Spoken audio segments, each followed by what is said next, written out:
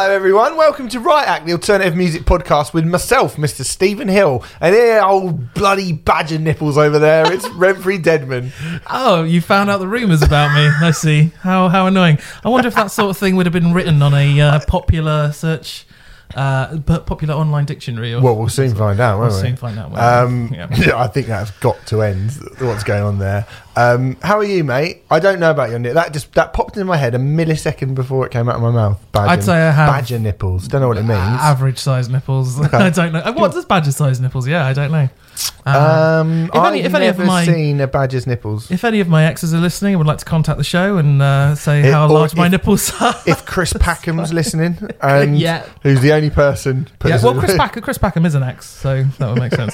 No, he's not. Libel, blah, blah, blah. I mean, why that's libelous, I don't know. Because, you know. Oh, we had a laugh last week. Yeah, we had a bloody laugh, Renfrey.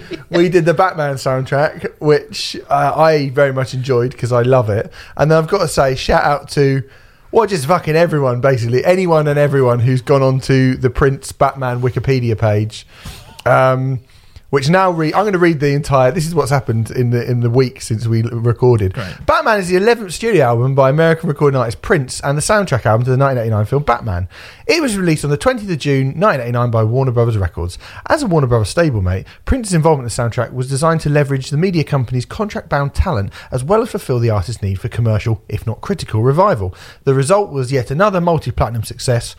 Cross-media enterprise by Warner Brothers. In the vein of Purple Rain, the album was number one on the Billboard chart for 6 consecutive weeks. It has sold over 11 million copies worldwide. This is the only album the influential music journalist Stephen Hill from Right Act Podcast owns on vinyl, cassette tape and CD, open brackets, however, not on mini-disc, close brackets. Good, so far so good. Renfrey Deadman of the same podcast confirmed that he wanks to Prince whilst listening to this album, open brackets, however, never to completion, close brackets, and often plays it in the background while he deals with his crippling alcohol addition. Again, the part of this description is simply a reminder that if Renfrey asked you to buy alcohol for him, just to say no. Once again, definitely not confirmed. So that's good. Is it? I've enjoyed that. That's good, is it? Yeah. That's good. What I like about it is it's factual and it's kind of fun as well. Interesting use of the word factual there. Well, very factual on my part. Well, yeah. Everything to do with me. I mean, you know, the mini disc, because I haven't got the CD, me being influential. The influential part, isn't it? Yeah. That's true as well. Shall we dissect the bits which aren't relevant to me? I mean, I never confirmed that I actually wanked to Prince. Well, you did. Just you didn't confirm to this album. You didn't necessarily say this album. I think I hinted rather than confirmed, and I am. You're sounding a lot like Bill Clinton now, Renfrey. I did not have sexual relations with myself. Party, man. With myself whilst listening to Prince. And what was the other bit? What was the second bit there? You play it in the background. Now, this has come from nowhere. You play it in the background while listening to, while dealing with your crippling alcohol addiction. Well, it hasn't come from nowhere, has it? It's come from the mind of Stephen Hill, because you're the person who brought this whole Renfrey's an alcohol addict thing. Oh, God, you're really enjoying yourself. Oh, that's good. Yeah. All right, that's good fun. Yeah. But sincerely, I should say thank you to the people who did that, because people are assuming that it's one of us, and it is. It's not me. I don't know how to do it. I was going to say, Steve is a technophobe. I hate it. I don't have a Wikipedia account and have never ever... I mean, I could find out how to, but I've never edited a Wikipedia page. So other people have done this for us. Did you also notice what time they did it? No. I don't know what time the podcast went out last week, but you can find out when edits have been made. It was about 6:15 in the morning. So someone listened to it. Like, I think, my God. You're right. I think it goes up, maybe 4 or 5 in the morning. We try and get it up so that you have it for your work, for your commute, you know. And someone got up, listened to it. It's like, I'm going to pop that on Wikipedia before I go to work. Immediately. I'm amazed it's still there. The thing is, it's going to get removed. There. Obviously, at this point, when that's written there, it is definitely going to get removed. But it's a shame because my bit kind of should still be on there. Do you know what I mean? My bit deserves to be on there. You're going to be furious when it's removed, aren't you? When that gets taken down, I am going to blame you and your problems for it. I didn't put those. You know, No. I was fine with the initial what it initially So, said. I guys, was like, if there's any sort of edit, then you can keep the bit about my me owning it on if we tape. can make it all factually accurate, Yeah, you may all that'd be fact good. that'd be cool. But anyway, As wonderful a way as that was to start, may I remind you, Steve, that we need to do a musicism shout out. yeah, I know I'm about to do it now. I do apologise. Yeah. So anyway, shout out Musicism who who facilitate this kind of nonsense. They provide. I thought you were going to say facilitate me wanking to Prince. No, I mean, no, I wasn't. not as far as I'm aware. But Dan and Ben, if you guys have any advice or knowledge for that kind of thing, I see Dan as a bit of a Start a course. Some sort of online course. I mean, that's what That's they a do. good idea. Online tutorials for you to become a better guitarist, better singer, better producer. $9.99, musicism.net. Get 25% off when you put Riot in capital letters in the checkout, and you'll get that for a bit cheaper, and it's be worth it. At the moment, masturbatory advice, I believe, is not available, but they've got bigger fish to fry. They're definitely I reckon they're working on it. Unlike me, who continue to travel down this pathetic road as far and as deep as I possibly can. What, the masturbatory road? I want to get to the point where the Prince Batman soundtrack has just got more lies about you than it has actually about Prince or Batman, or that would be amazing, wouldn't it? I suppose we have the audience who can make that happen, don't we? Yeah, we do. potentially.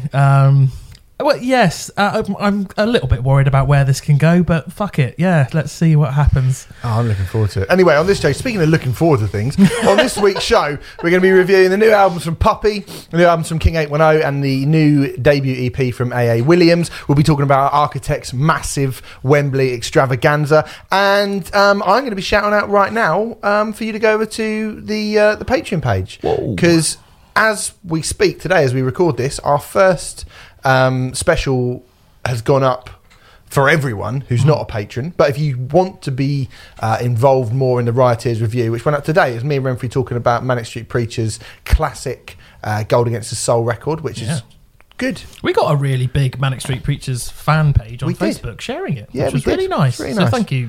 Forever delayed. But yeah, it was good fun, that one, wasn't it? And I hope it makes you go and want to listen to the Manic Street Preachers more. And a very underappreciated record as well. Definitely, yeah, for sure, as we go into. So that's up now for everyone, but it's been up a couple of weeks for patrons. So if you go over to the patreon.com/Riot Act podcast, just any kind of donation that you wish to make means that you'll be able to get all of this content early. I believe the people who have done that have already got ones on Bon Iver. I think they're probably about to get Nick Cave. Yeah, right. we've done Oasis as well. We're going to be doing Hawkeyes. We're going to be doing Soilwork was another one we said we were talking about again for you. I'll put that down the list a little bit. Yeah, I know. But we've got a bunch of them. Yeah, we've got coming up. I think the Cow Decapitation was one that we Cow Decapitation. Yeah, that's happening. Frank Turner. Yeah, there's a few that we've got kind of on our radar in the next week or so that we're going to be recording. They'll be going up for patrons first. So all you got to do is put a little bit of a pound in the pot. And bit of pound, just a bit of pound. A bit of a pound, or a bit of a fiver. Like a pound is a bit of a fiver. Put that in a pot, and then you get to get them early, and also you get to actually pick what we do. Because suggest what we do. Yeah. Well, I mean, yeah. Yeah, you pick an album, and it sounded like I was correcting you. We're going to get through. Eventually, we will get through. We'll get through them all eventually. Yeah, eventually, and then we'll have to think of something new to do, which I'm not looking forward to because I have no imagination whatsoever that isn't to do with you drinking or masturbating. Go over and do that. And also, we're going to be having the Clutch Neil Fallon special coming up this week. That should be good. You spoke to Neil Fallon. Yes. We're going to be talking about our 5 favourite Neil Fallon performances as well. So that's on its way. So yeah, we're trying to give you as much content as we possibly can. I wonder if we should also say, just because we haven't mentioned it for a little while, if you like what we do, can you give us a review? Oh, yeah, give us a review on iTunes. Just because I don't think we said it for a while. I don't like podcasts that go on about it all the time. No, me neither, really. Boring. But, there's a few up there now, 120 or so, which are really nice. 1 or 2 not so nice ones. But for the most part, they're all 5 stars and stuff. I mean, if you don't like what we do, just don't bother, mate. I don't know why you're listening. Yeah, I do you know what I mean? Stop listening.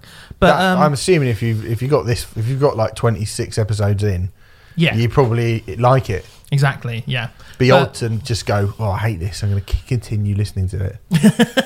But a review or tell a mate or tell mates if you have multiple mates or whatever. Anyone who you think would enjoy it, blah blah blah. Because we just haven't said that for a while, and I'm sure it does something if we do. So, yes. Okay. Right. Well, anyway, on with the show. So, Renfrey, at the weekend on Saturday, you and I, although I didn't see you and you didn't see me, we both had slightly different time schedules to what happened with this gig. I spent the whole day at Wembley Arena, pretty much, with Architects, which you'll be able to read about in a forthcoming Metal Hammer magazine. I did a kind of like backstage AAA thing with them, which was really, really cool. So I'm not going to talk about the sort of state of mind that they're in, because that will be coming in my Metal Hammer feature, which you'll be able to read soon. But well, they were pissing themselves to that Prince Wikipedia entry, weren't they? Collectively. Didn't show them that. Didn't show them that? No. And laughing about influential journalists. Yeah, they were. Anyway, but what we can talk about is the actual show. Now, I didn't get to see Polaris, and I'm going to say a personal apology to Claire at Nuclear Blast, who I saw about half an hour before Polaris were on, and I was like, yeah, I'm definitely going to watch them. And then I went for a drink with Merlin Alderslade from Metal Hammer magazine, who turned up 40 minutes later than he said he was going to. Merlin. So I missed Polaris. I believe you missed Polaris as well. I certainly did. You seem slightly happier about it than I was. But I did get to see Beartooth. Yes. Did you see Beartooth? I saw the last song of Beartooth because there was a ridiculous queue at Wembley Arena. Now, I have not listened to the new, or say the latest Beartooth record. Oh, have you not? I haven't. Even I have. Have you? Yeah. So I haven't heard the new Beartooth record, because I think it came out at a point where I was just listening to Acting Baby over and over again last summer. I think I've spoken about it before. It's a slightly more radio-friendly sound than they've gone for in the past. The big melodies, those big chorus melodies that Caleb Shomo is quite good at, I'll give him credit, have been pushed to the fore. Right. Bar that, it's another Beartooth album. Okay. I thought they were quite good. Okay. Yeah. I thought they were pretty good. I thought they did a decent job of warming up the crowd, considering they didn't really have anything by way of a show, which I guess support bands don't really. Yeah. But sometimes in arena, I've seen support bands like sort of go all out to put on some sort of like production that will at least so that people try and like compete with the headliners. Yeah, or people will remember them at the very least. Because it's often, we've just discussed in the past that it's often obviously it's great to have that opportunity to play in front of so many people, but arena support slots are often like very, very difficult indeed. So I thought they did all right. I mean, I've got to say that when they played the In Between, the whoa bit, the first that came back from the crowd when he put the mic out to him was fucking massive, and they got like a fair few circle pits, a few walls of deaths. Which people were certainly moving for the last song. Yeah. I mean, it was weird. Like there were a few. Obviously, there were songs that they played that I didn't know that I thought sounded. Yeah, I think when you say they've gone for a more radio friendly sound, that would make sense to me, because that's what I heard. Not necessarily saying that's a bad thing. No, I don't think it's a bad thing. But that is what they've done. Yeah. And I thought they were okay. I mean, I think it's hard when the last two times Architects have played in London, they've had While She Sleeps and Bury Tomorrow with them, who are both British bands, and it just felt more of those two bands felt much more connected to the kind of the overall feel of the show, if you know what I mean. They are more Architects-like than Beartooth. Yeah, I think it's fair to say. So I think they kind of sat a little bit better, and particularly Bury Tomorrow, who were on a bit of a hide into nothing at Brixton, really put on it was very memorable considering just what that Brixton show was. So I think like they did very well. I don't quite think Beartooth managed to hit those heights, but I thought they were all right. Okay. Okay. So Architects. Now, this is interesting because there's not really much point me even pretending like you don't know what I'm going to say. You all know what I'm going to say because I've said it over and over and over and over again over the last sort of few years. The two Architect shows that I've seen in London at Brixton Academy and Alexandra Palace are two of the best shows I've ever seen in my entire life. They were fucking phenomenal both times. Both quite different as well. The vibe of the show has been very different. The first one I think was a real very, very cathartic. The second one felt much more like a comeback, a celebration, and this felt much more like a very professional architect show. I don't.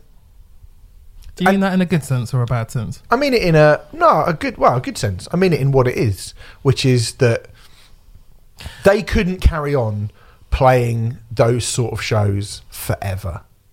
Do you know what I mean? They couldn't carry on playing shows that lent so heavily on a collective feeling from them and the crowd forever. Like, they're a band, and at some point they were going to have to be like, you know, don't come and see us to sort of mourn with us or feel sorry for us or go, oh yeah, like, you know, I wouldn't say Ali Pali or Brixton felt like people were kind of doing it out of pity or saying like they felt sorry for them at all, but it certainly was a very, very different vibe.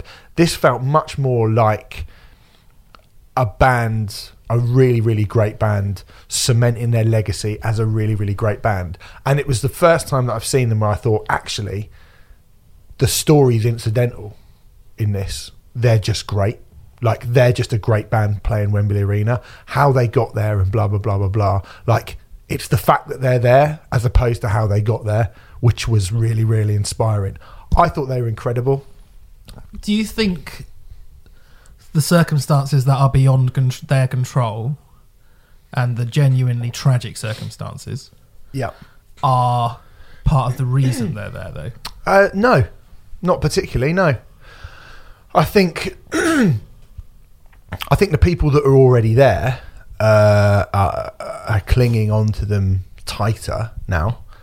I mean, it's hard to create that level of emotion. I mean, one of the things that I think was incredible, like, I was in the seating area. Yeah. I had a row with hardly anyone in front of me. You know, it was the floor was packed. The floor was sold out. The floor was definitely sold out. The seats were, I think, very well sold. You know, the back of Wembley was cut off, but it didn't look empty. I'm just going to interject here, because I would say that I reckon it was sold as well as a Perfect Circle was sold, which was a Perfect Circle back in December at exactly the same venue. Oh. And I noticed a lot of people with Perfect Circle saying stuff like, oh, but they didn't sell it out, did they? In the music press. I'd be really interested to see if the music press say the same thing for Architects, and I wager that they probably won't. No, I don't think they will, and I don't think they should. Why? Because a Perfect Circle are a massive, famous, long-lasting American band full of big-name players, right?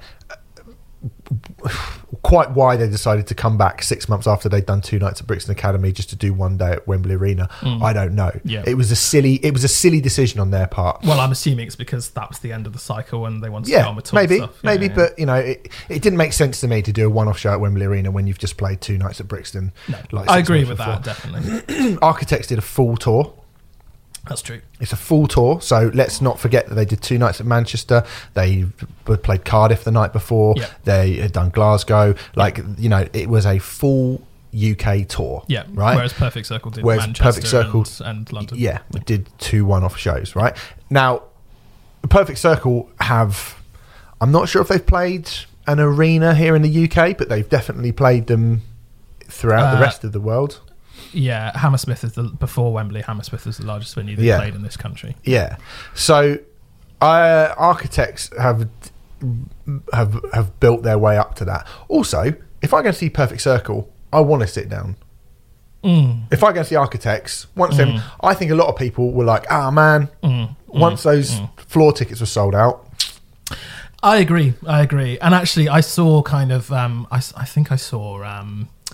Dan sort of on Twitter, like, talking about this, sort of saying Architects fans don't like to sit down, and I think that's something that they've, you know, it makes me question if they'll go back to this arena status, because I'm not sure it's the best fit for them at all. Well, Bring Me the Horizon did a similar thing by going back to Ali Pali. Yes. They did Ali Pali, then they did the O2. Well, they did Wembley, then they did Ali Pali, and then they did the O2, and then they went back to 2 nights at Ali Pali. You've got to think that Architects, and we'll see with Parkway Drive in a few weeks. Like maybe Ali Pali is the best fit for kind of really heavy bands.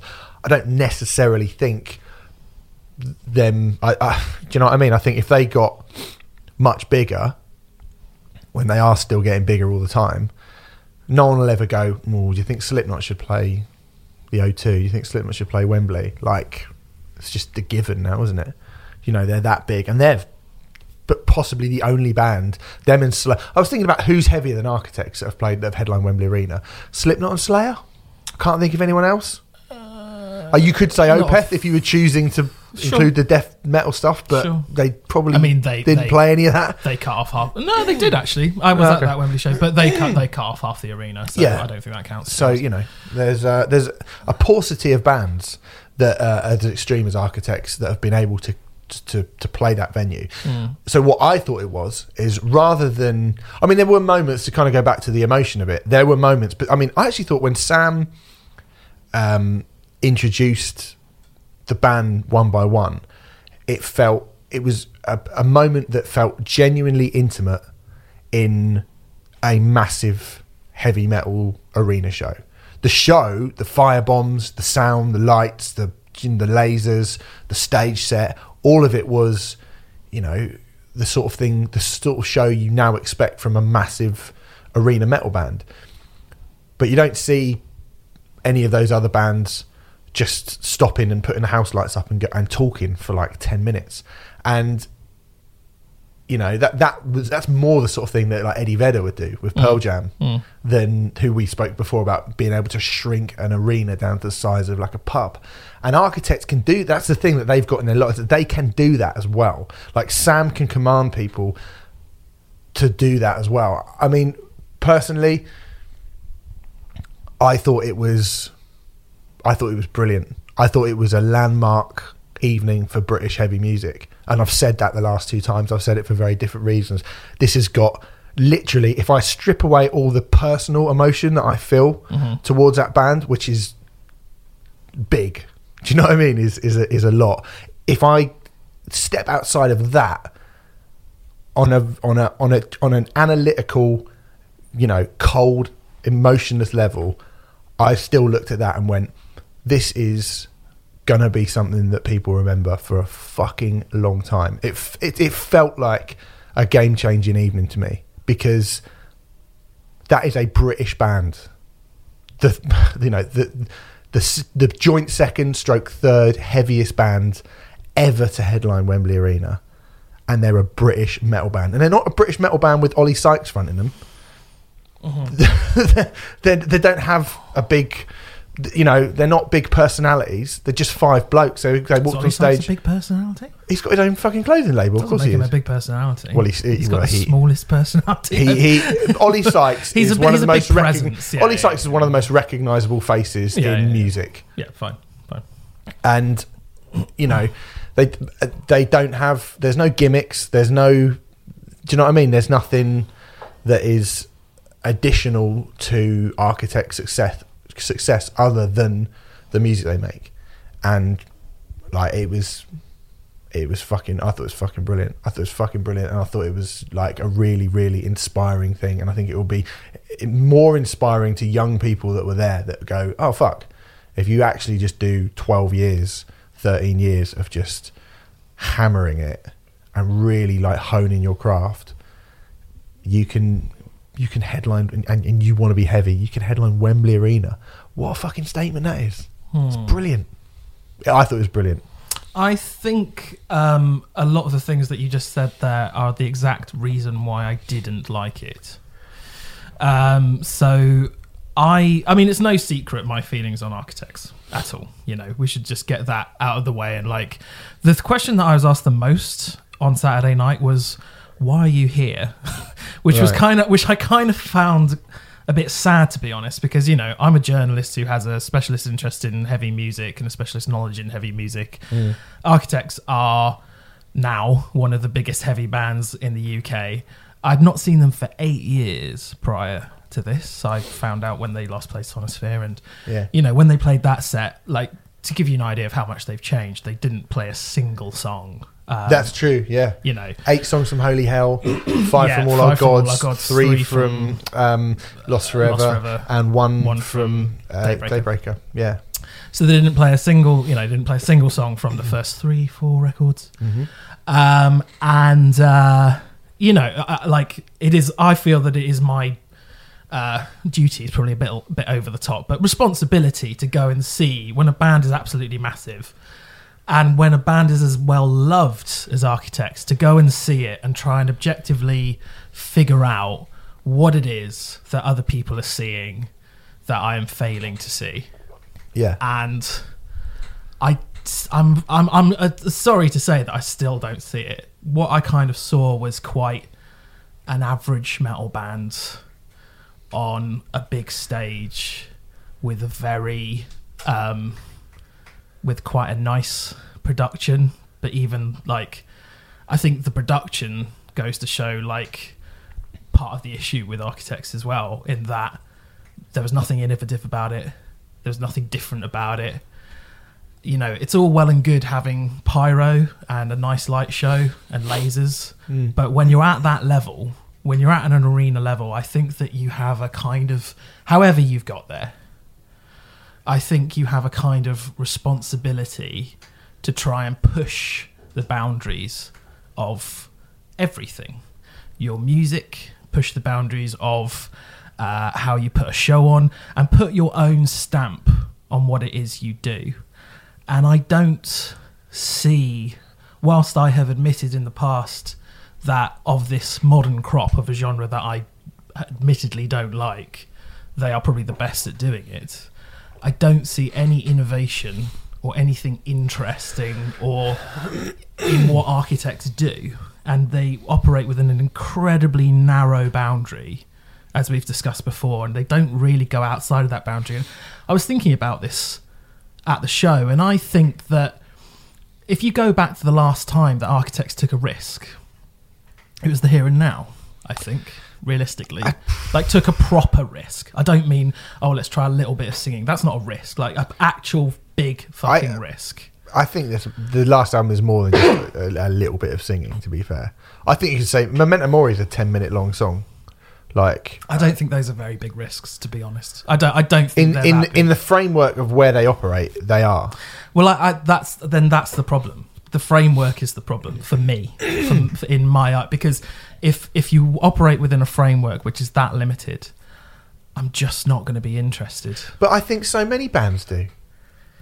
There's so many bands do. Like, every single fucking band from any genre have to operate with. That's the beauty of metal, is that on the surface it would appear the framework is so small, yet you get so much. The smaller the framework, I almost think that's where some of the best, most innovative, like extreme metal by design, it has an incredibly narrow framework. And you think of all the many different things that those bands, I mean, that's a different story. I mean, but I went back to, I remember I've said this a few times, like Jerry Seinfeld always says, when they were making Seinfeld, they needed the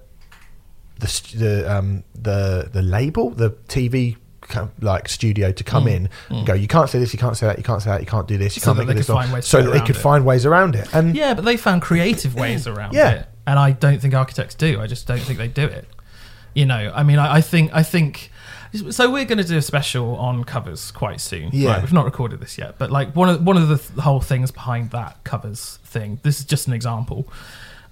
Is we're doing covers which are really different from the original. And Architects have kind of helped my argument out a little bit by just before this releasing that cover of Change in the House of Flies, which is the tempo's slightly faster, and they've used those horrible synthesized strings which are all over Holy Hell instead of Frank's sort of DJ bits.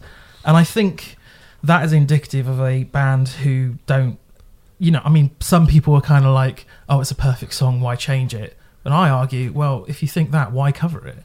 Yeah, I mean, do something different. Yeah, and I know that cover has been, like, some people really like it. Some people, some people who are big Architects fans see nothing in it. So maybe that's a little bit of a harsh thing to point. But that's where I am coming from when it comes to this band. I don't see them pushing boundaries of any kind. I think the formula is extremely narrow and has stayed.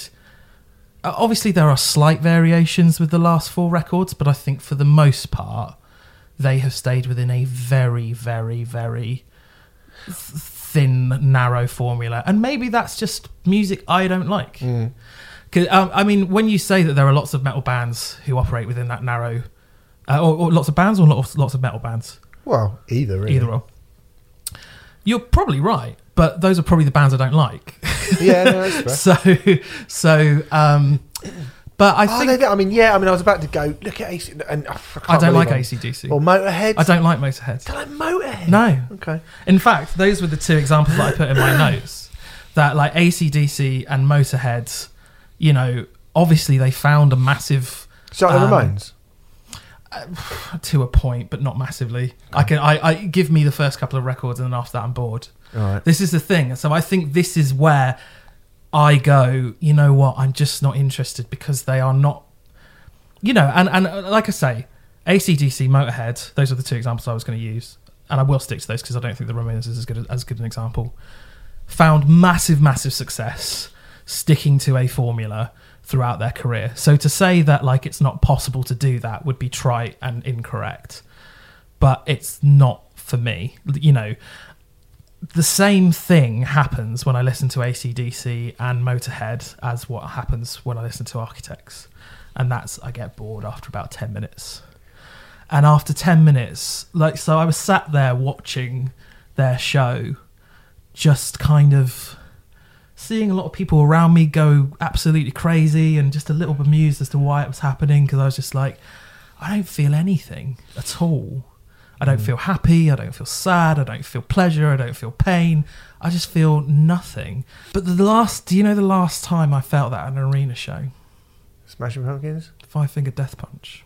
Oh, mate. Now, I am not saying they are as bad as Five Finger Death Punch, but I think they operate within similar narrow boundaries, and I think that is a problem for me.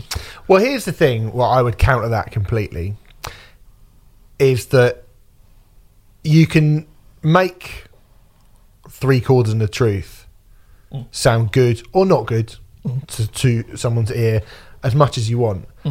But the thing that Architects have, and I think this is absolutely undeniable, particularly on the new record, which I've gone back and listened to a whole bunch of times, especially in the run-up to this, and I haven't really stopped listening to since it came out.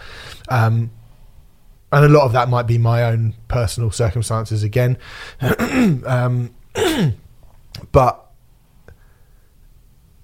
if you read those lyrics, and if you can't take Ivan Moody's lyrics and performance and put them next to Dan Searle's lyrics and Sam Carter's performance. I should say, I am not saying Architects. No, I don't think you are. Yeah. I don't think you are. I think Architects are a better band than Five Finger Death Punch, to be super clear.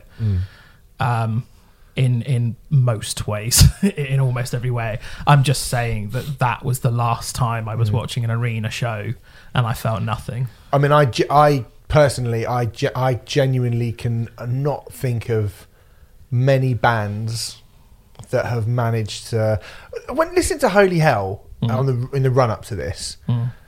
One of the things that struck me the most was that everyone knows the circumstances around the record. Everyone knows lyrically what it's referring to. But it's the many, many ways in which it deals with that. Not... Even if you want to go, not necessarily sonically in terms of the music they've written, but for the lyrics that Dan has written, the honesty that he puts into it, and I think the kind of the feeling that Sam puts into it as well, the kind of the way that those two have channeled grief is really, really, really, like, maybe unique is not, because it's not unique in music to do that, like, you know, obviously we're all a skeleton tree or whatever, do you know what I mean? But particularly in the scene that they operate in, that is a mixture, that is a cocktail, those two things that I don't think have been created before. When you look at the sort of bands that they were, or that they are comparable to, I think Parkway Drive on that last record have written some really there's some really dark shit on Revenants, which is, you know, the last track on that album is very, very moving. And I think Parkway are a band who probably take or have taken slightly more creative stylistic risks maybe than Architects, if you want to be like, if you want to make that comparison. But I think those two are the two for a reason. But when you listen to any of Architects' peers, it's all, you know, it's either macho or it's sort of empty and meaningless.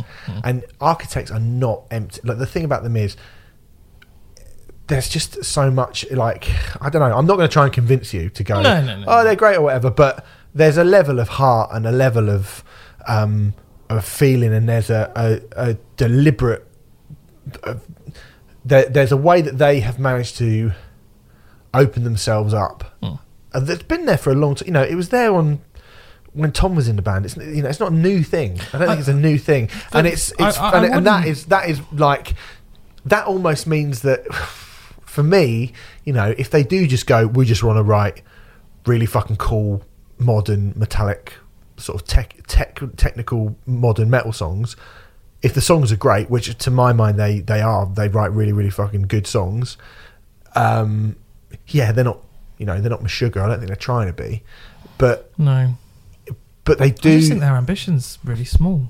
I think that's it. And I think once you get to that level, I think that's a problem, like a big problem. And everything you were saying about heart, I totally agree with, to be super clear, because I certainly don't want to come across like totally heartless. You know, obviously, yes, I completely agree. And obviously, compared to an Of Mice and Men or Five Finger Death Punch or whatever, what they are actually writing about is far more profound and far more interesting and far more lyrically just far better than their peers there. I suppose I was asking more broadly in metal as a whole rather than just metalcore. But in metal as a whole, is it? Well, yeah, even so. I mean, but again, like, they're a band that are that sizable. I mean, we were talking about Fever 333 last week, and I don't think lyrically there's anything on that record that is in the same stratosphere as anything on Holy Hell. Not even close. Not even close. I mean, you're comparing a overtly political record with an overtly personal one, though, and I don't think that's a fair comparison. Well, I would say All Our Gods Have Abandoned Us, which is a record which is has a much more interesting worldview. Okay, I think. I mean, I would, yeah. I don't think I'd agree with that, but I certainly think. I mean, comparing Jason and Sam, I don't think is, you know, going to get you that far, to be honest, because... Well, I wouldn't... A couple of weeks ago, I might have agreed with you, but I don't know if I do now. I think... I don't know. I mean, I think there is a... it's so taboo in the British music press to say anything bad against Architects. And that is a problem that has been created, is obviously through no fault of their own. But I think it is something that should be acknowledged and just isn't. Privately, we had a conversation where, you know, we found out that someone, because of my feelings on Architects, they were basically saying I was a bad journalist, which is so ridiculous and so the complete opposite of what good journalism is.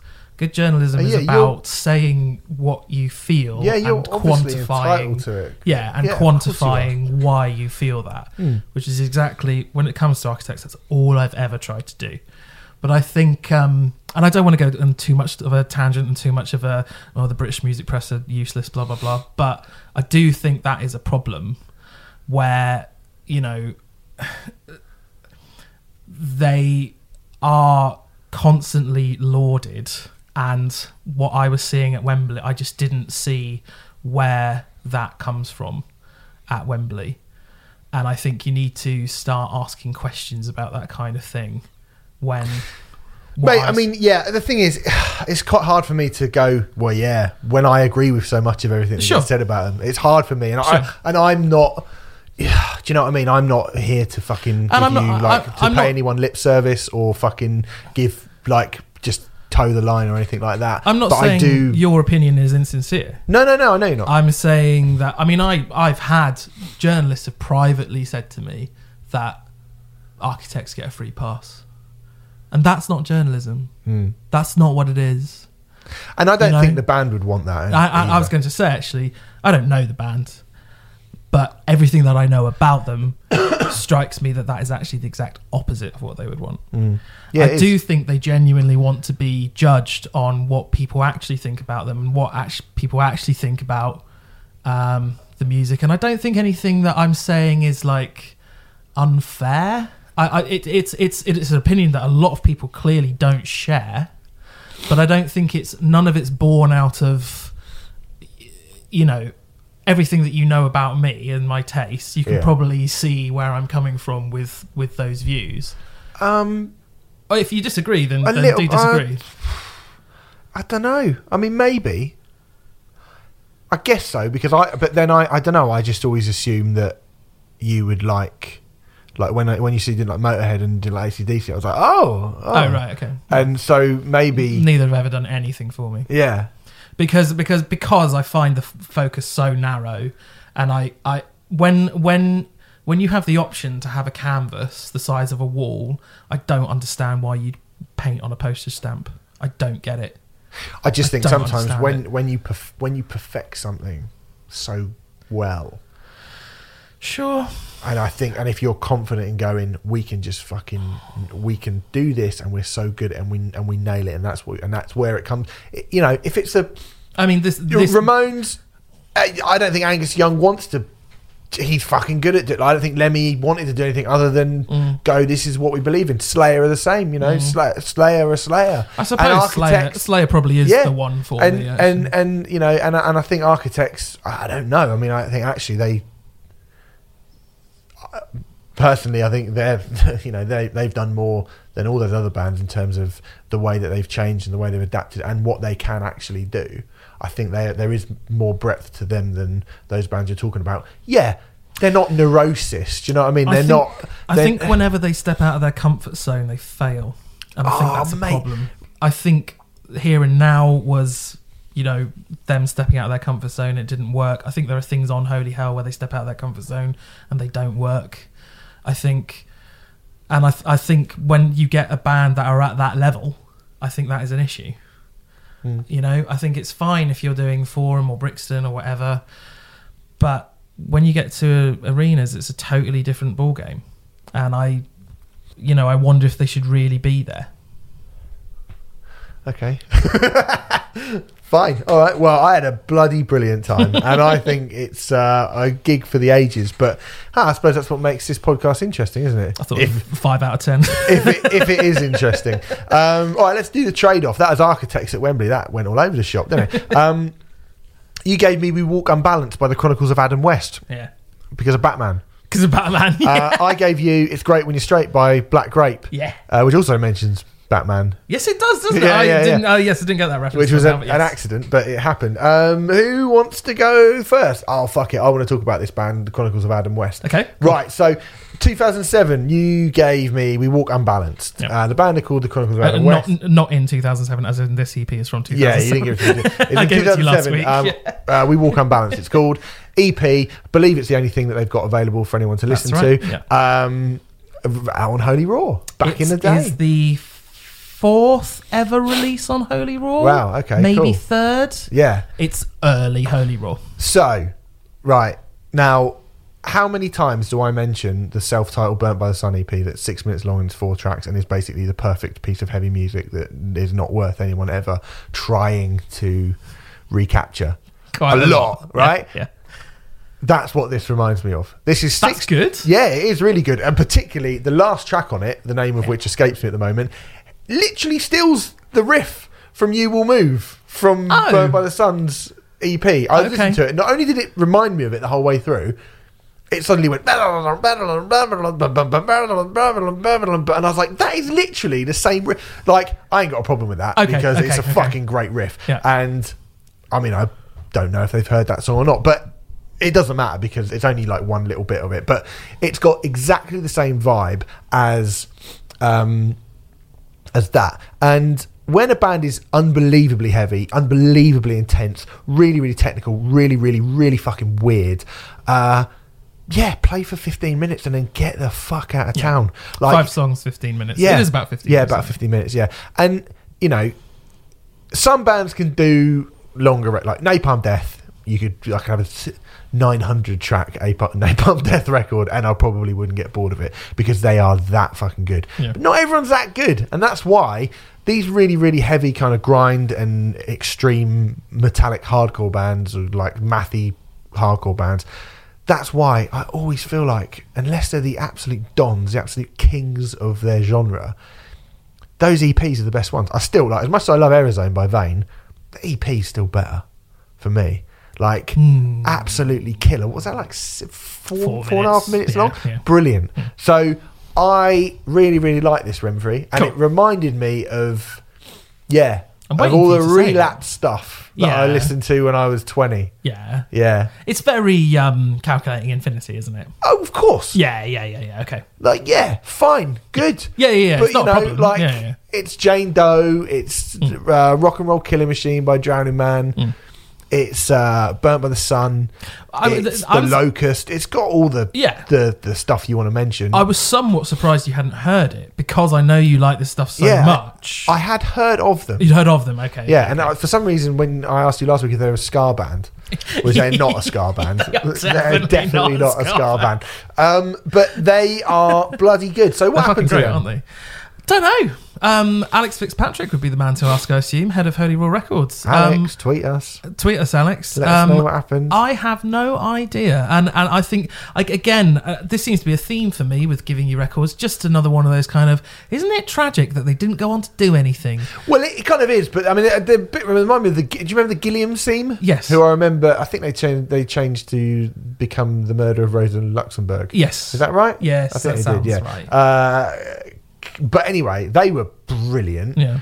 And they had an album, an EP out on In at the Deep End, which is In at the Deep End 001, I believe. And it is fucking brilliant, right? And they were amazing live. Absolutely amazing. Like another British band, Dead Life Portrait, who I mentioned a lot. That 4-track Dead Life Portrait EP. Yeah. The best British release, better than OK Computer, better than Sgt. Pepper's, like fucking awesome. Like there's so many of these little British bands, and you could go, oh, it's so sad that they didn't go on to do. I actually think, nah, fuck it, that's mine. I suppose that's the difference between you and me, isn't it? But I guess. What I see is, oh my god, they were that good on their debut release, not debut album, debut release. Yeah. Imagine what they could have if. Thing is, I think Calculating Infinity is your favourite Dillinger record, isn't it? Yes.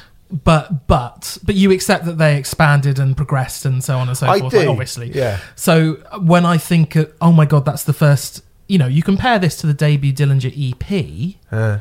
It's a lot better. Well, nothing against the Dillinger EP, which is very good. Creating a blueprint. Yes, sure. But, you know, it's so strong. I mean, I think I like this EP as much as I like Calculating Infinity.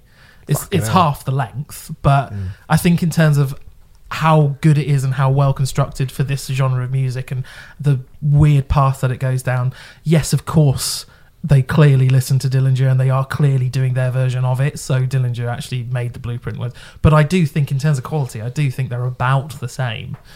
As Calculating Infinity? Yeah. Okay. Yeah. Renfrey's off the plot, everyone. I really like it. I fucking love this record. Very good. I love it. It's good. It's really good. Okay. It's not Calculating. Oh, right, no, fine. Definitely fine, not Calculating. Fine. But yeah, it's really good. You really like it? I mean, obviously, I really like it. And by 2007, this shit was not being done, really, was it? No one gave no one wanted to do this. Nope. Do you know where I first heard Chronicles of Adam West? Don't know. On a Rock Sound CD. Can you imagine? Yeah. Yeah. They used to be a good magazine. They did, didn't they? I've got a Rock Sound CD with bloody Cave In, Canute, and Poison a Well on it Yeah, somewhere. they used to cover interesting music, but not anymore. Well, hey, that stuff's still interesting, right? No? Moving on. Okay. Yeah, let's move on. Okay, so I gave you, from the year of our Lord 1996, the greatest year in the history of music. Yeah, I'm going to say it. The greatest year. Not just because I left school when I went to Reading for the first time. That hasn't played any sort of part in that decision whatsoever. I honestly think 1996 was the greatest year in the history of music. I genuinely believe that. I hate to shit on your parade. Isn't it 95, this record? No, can't be. I thought it was 95. No, it can't. I'm gonna Google it. Can you Google it while I say some stuff? So anyway, Black Grape. It's great when you're straight. Yeah. Uh-huh. Remfry, you had never heard this record. Nope. Before. Nope. Classic. It is the Shaun Ryder follow up to what he did after Happy Mondays. Yeah, so give me a little. So Happy Mondays split around 92, 3. Yeah, early 90s. I don't really know exactly when they split. And then they got together with some rap artists. Yeah, Kermit, that's it. Yeah.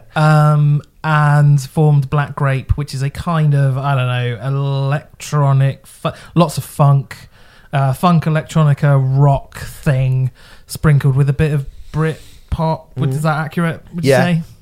It did come out in 1995. Fuck all right! Yeah. Shit the bed! So, yeah, it did come out in 1995. But great intro, weird. all the same. Yeah, great intro to but it. Well done. I saw them in 1996, so... Oh, okay. And also, I'm just looking at their Wikipedia we page. could put that on the Wikipedia. We could put that on the Stephen Hill Wikipedia page. The album was certified platinum in April 1996. I was going to mention that. So, this album was a massive fucking hit really quickly. Huge hit. It was number 1. It was in the UK charts. They headlined Reading in 1996, and I saw them at Reading in 1996. They headlined Reading on their first album. Now, bear in mind, my mouth was agape for that entire sentence. Wow. Okay. Now, bear in mind the sort of bands and the sort of thing that you have to do to headline Reading. Well, these days, there's a lot of cocks that you need to suck these days. Yeah. Not literally libel, blah blah blah. Yeah. Probably yeah. We've all seen Post Malone, what he gets up to. So, yeah. Anyway, I saw Black Grape. I didn't really have any kind of love for Happy Mondays, but Black Grape, it's great when you're straight. It just came out of nowhere. It was a massive hit. I remember hearing In the Name of the Father and thinking, that's good. And then Kelly's Heroes and then Reverend Black Grape. And I thought, I might treat myself to this album because I saw it in our price for $5, so I bought it. Mm-hmm. Back in those days, an album for $5? $5.99. It's like gold dust. Wow. Okay. So, Remfry. Yes. What are you saying? You fucker. Can't believe this. I don't think I've ever put an album on and had less of an opinion one way or another. Are you fucking kidding? You don't have any opinion on this? I'm just like, it's just sort of there, isn't it? Like, well, it is there, yeah. So and it was I was kind of frustrated because I'm listening to it going, I don't particularly like it, but I don't hate it either. But it's just sort of that weird 90s. I mean, I'm not. It would be remiss of me to say that this has been done before, because actually I was kind of like, well, when has it? It hasn't been done before. No, it probably hasn't. And yet it sounds so similar to so many other things. That all probably came out after Black Grape. No, actually, I don't know. Stone Roses. It doesn't sound like the Stone Roses. Well, I don't think it sounds exactly like the Stone Roses, but I think there are parallels and similarities. Where? Where? In the music, What, Steve. are you mad? No. The Stone Roses? You're comparing this to the Stone Roses? I'm not saying... You're like, Mum, we're having a Tremazzi party. And it goes... wow, wow, wow. Yeah. It's like... That sounds like the Stone Roses. It's like the Stone Roses at Notting Hill Carnival. That's what it is. It's you know, it's... Oh, that's actually quite good. That would be my headline if I was right. But that sounds brilliant. I mean, I've just gone, because I know what you're trying to get at. But it does sound good. It still sounds good. I mean, that sounds like, the worst day of my life. But you know, I don't know. I'm just completely indifferent. You don't like Little Bob? No, you don't like Shake Your Money, Shake your money, shake your money. Shake Your Money. That's track 9, right? Yeah. Now, so this album is, I have to say, very samey. That's fair? No! Oh, Jesus, no, it's not fair at all. This album, in my opinion, is very samey. There was, right at the beginning of Shake Your Maker, a lovely piano intro thing comes to, I was like, oh, it's changing suddenly. And then 10 seconds later, it goes back to doing exactly what it's done at exactly the same tempo and exactly the same way for the previous 8 tracks. It's fine. I don't really get it. It's fine. You're being a right cunt this week. No, there's more. I've got a lot more, to be honest. It's fine. I mean, it's all right. Fine. This is a great record. Got 10 out of 10 at Enemy. Good. 5 out of 5 in Select. Yes. 4 out of 5 in Q. Mm. 4 out of 5 in Guardian. 4 out of 5 at Select. Okay. And 5 out of 5. 100% in my house. I think this is a brilliant record. This is far better than anything that Happy Mondays ever did. This is far better than anything any of those bloody baggy bands did. This is the pinnacle. Better than Jamie Lemon loves them. Madness. Madness aren't a baggy band, are Baggy they? trousers, mate. Baggy. You can't. They're not a bloody bag. Just because you put baggy in the word, it doesn't mean you're a baggy band. Go on. Yeah, carry on. Fucking stupid thing. You are so annoyed. Right, go on. Yeah. Does that mean I'm trying to think of a band with maths in their title, like someone with who say something about maths? I'm going, they're a mathcore band. I can't think of one. It doesn't matter, mate. I would say particularly the first 4. Reverend Black Grape is just an absolutely a wicked kind of summer pop song. In the Name of the Father has got this really cool Indian sitar, which a lot of people were doing. I noticed the Indian bit, and it's got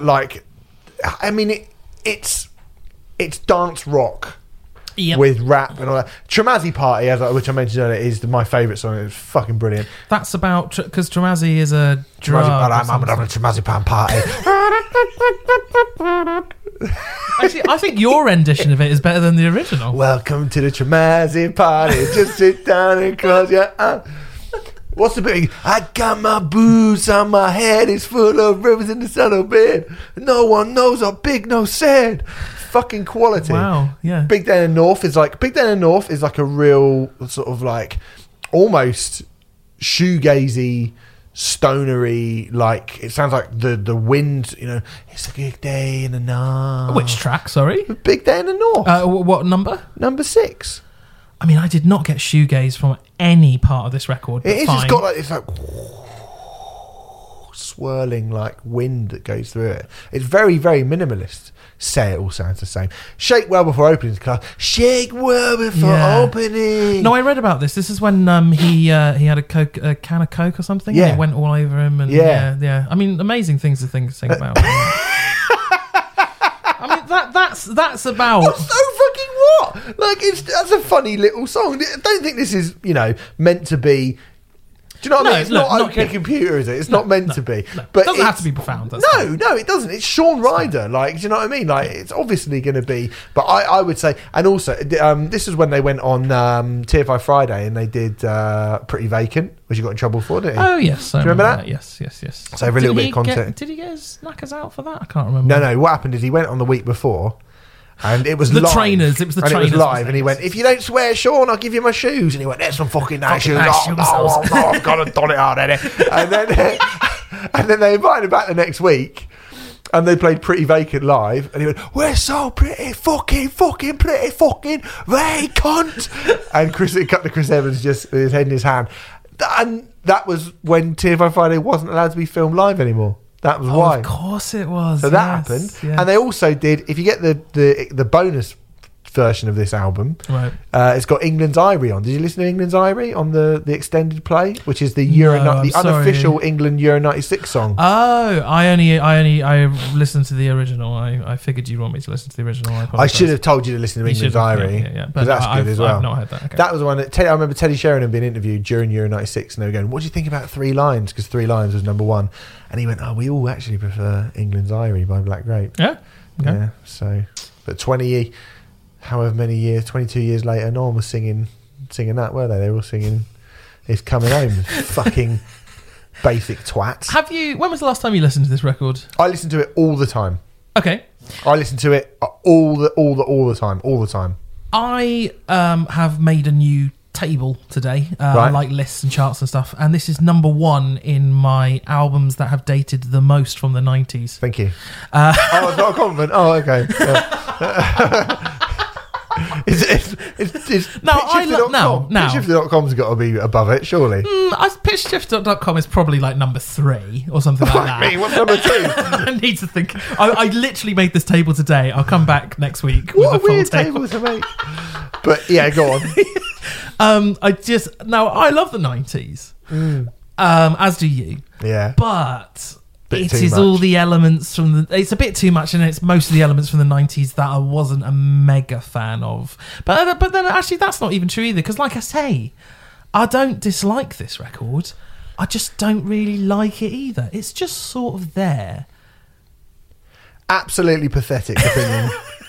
I like it like I'm more annoyed about that than I am about architecture. I like it like I like the bricks that put my house up. I like the fact that they're there, but I don't really think about them all that much, and I don't really have a strong opinion on them one way or the other. Wow. This album is like a brick, I would say. Here's something to put on the Wikipedia page. A couple of years ago, on my mate Mark Smith, Banksy, his birthday, we found out Black Grape were playing in the Electric Ballroom on the night that we were going out for his birthday. So we bought tickets and we turned up, and they had gone. This is exactly 20 years after they'd headlined Reading.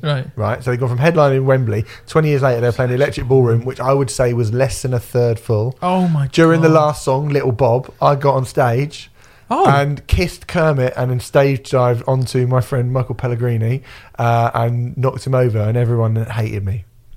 Everyone in the crowd, the 15 people that were watching them, were like, why is he doing that? I think that's more worthy of going on the Wikipedia page than all the shit that's gone up on the Prince one. Well, not really, because that's just a sort of funny little thing that happened, whereas the Prince one is a legitimate, proper fact. Oh, yes, good point. Yes, if anyone could beat the record from last week of 6:15 in the morning of getting that out. We could put on the Wikipedia, I do a really good impression of the bit. He goes, "You're right, yeah, we're having a Tremazipan party." That bit. Sure, I mean, you can put anything on Wikipedia these days, apparently. But that, again, that is a fact. Go and listen to it. Yeah, I'm having a Tremazipan party. Cool. Fucking brilliant. Love this record. Yeah, sure. Anyway, you obviously don't want to talk about it anymore. That's fine. I'm going to listen to it as soon as we finish this. Actually, sorry, no, I do want to talk about one more thing.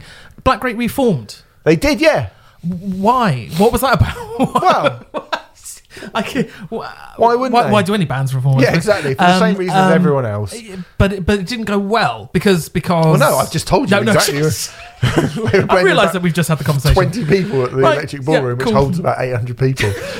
No, that's unusual because usually when bands reform, they're usually like 4, 5, 6 times more popular than they used to be. And the reverse has happened in this case. Actually, this is another thing. When they did reform, on the day when we bought the tickets, we were like, I wonder how they look now. So we Googled... a video, and it's like, Black Grape live, like from 2-3 days before, and it was them playing at a Butlins in like Swansea, and there was again about 10 people there. That's when we went, ooh.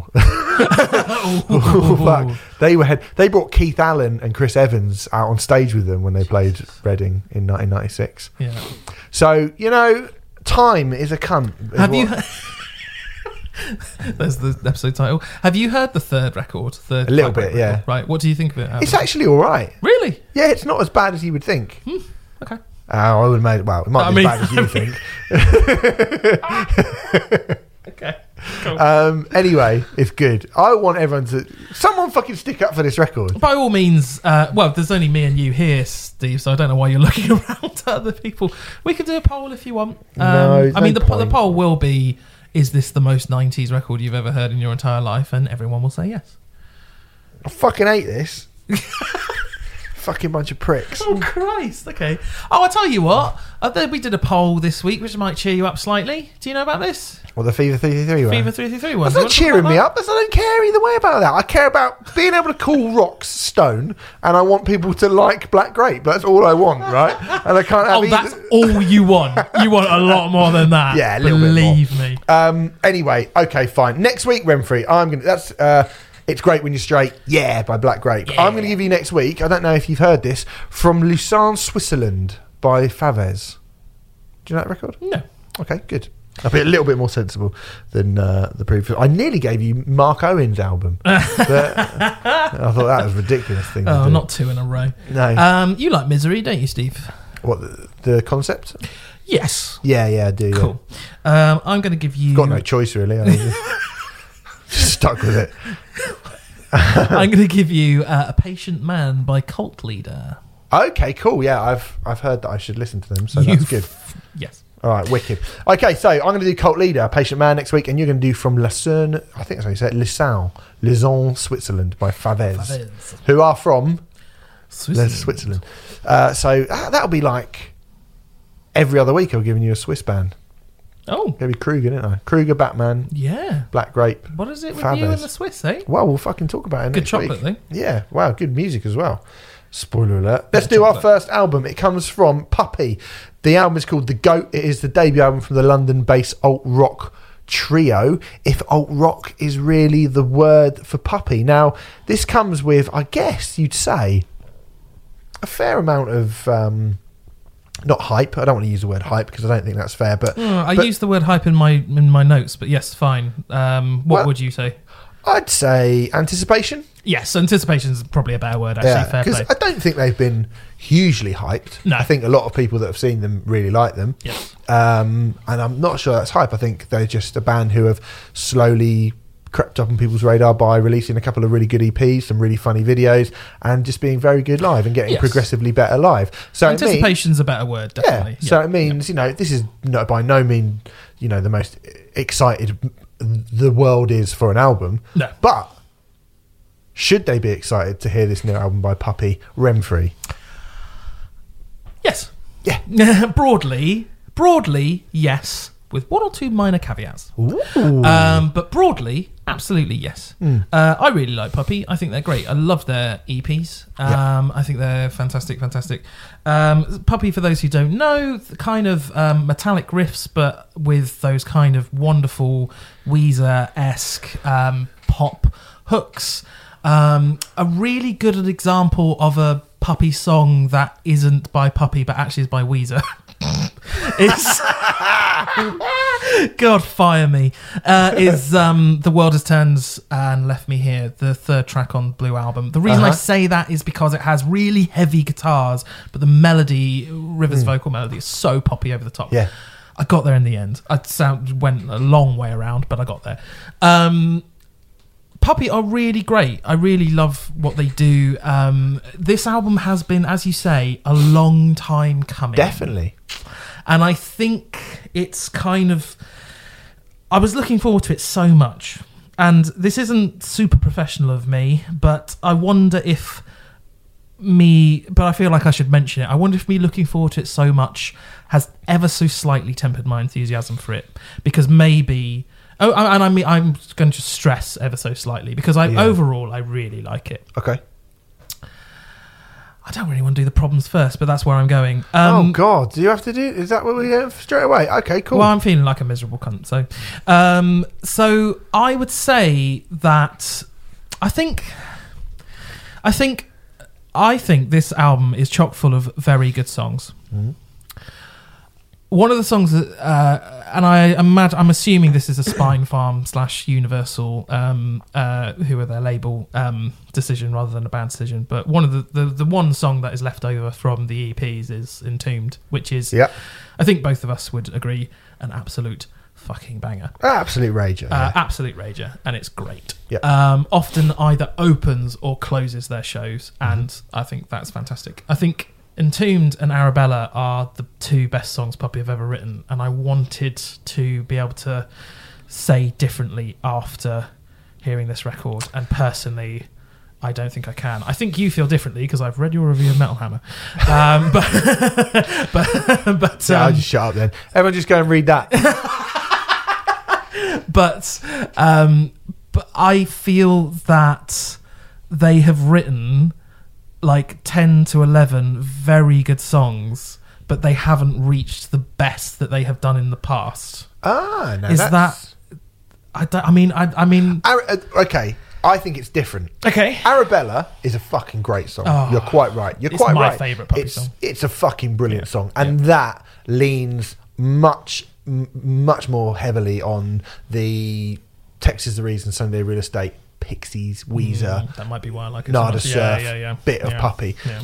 Puppy are always a funny band because they're a band who don't really fit, who kind of fall between the cracks. They started off, they were playing lots of indie bills, and it kind of felt like they weren't really getting anywhere. And I know that they're not huge fans of playing with those sort of bands. I think they wanted to be more of a seen as a rock band, even though I know that they obviously, I mean, you don't have to listen to their music to see how much they like, alternative rock and indie music. It's and very blah, blah, blah. One of the things that makes them a great band is it's really obvious that they're pulling from lots of different places. Like that is dynamics of two different things. But so Arabella being one that I think that would sit much earlier in the early part of their career. At this point, they're on Spine Farm, as you mentioned before. They played Bloodstock, they played Download a couple of times. They are very much entrenched in, I've interviewed Jock a whole bunch of times for Metal Hammer. I can't even remember how many times now, which is surprising when you look at them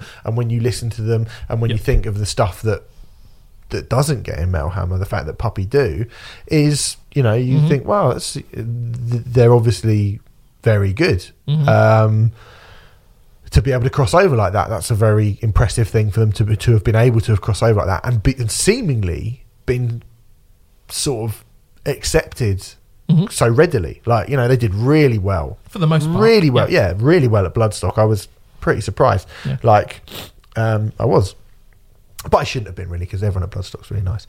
But for me, this record is them just tweaking up the rock a bit more. Yeah, I think that's fair. Just making it more clear that they are kind of predominantly, not completely, but predominantly a rock band. I mean, when you listen to a song like Vengeance, that's got some fucking Jock is a great guitar player, like that Rivers Cuomo thing that he had before. But and Rivers does this as well. Rivers, in Weezer wears a flying V and he always talks about how he wants to rock out and stuff. And I think Jock's got a bit of that on him as well. Where, he's living out his Eddie Van Halen, Randy Rhoads fantasies on this record. There's a song, Nightwalker, I think could have been taken from an early Ghost. It sounds like early Ghost to me. I was going to say, I mean, I've already made this reference, but I think Nightwalker could be on the Blue Album by Weezer. That's weird. Which is a massive compliment. Yeah. And the he does the same Rivers thing as the guitar solo is basically the vocal hook and stuff like that. Nightwalkers is definitely one of their songs. On the record, It's wicked. But it's got that kind of... It's funny you think of it like that because I think of it very much as...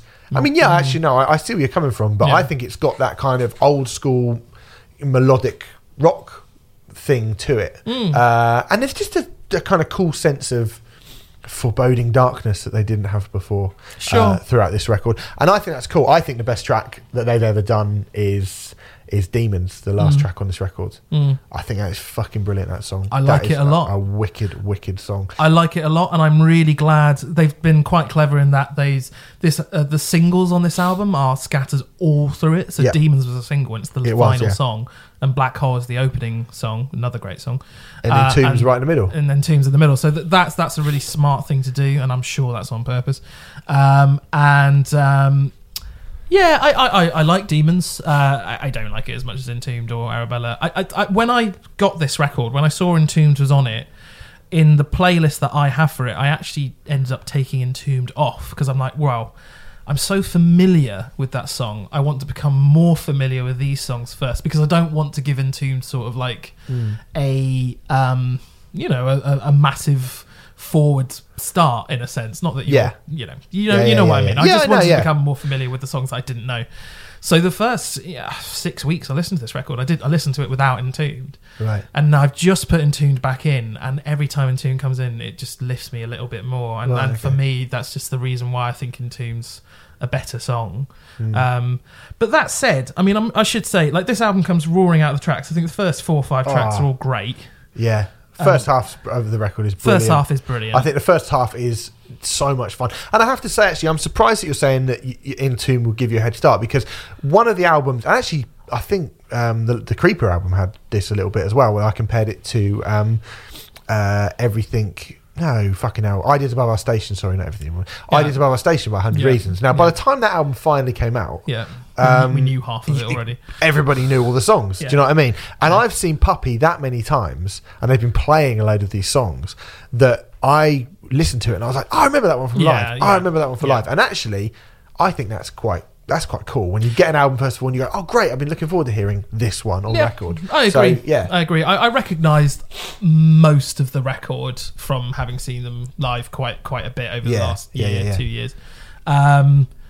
I think, and I think the first half of the record is very, very good. And maybe I do feel that the issue for me is very personal. It's my own expectations. Right. I feel it is the weight of expectations and the fact that this record has been delayed multiple times and it took so long for it to come out. But I also acknowledge that objectively that's an totally unfair way to sort of view it. So I think it is a really very good record.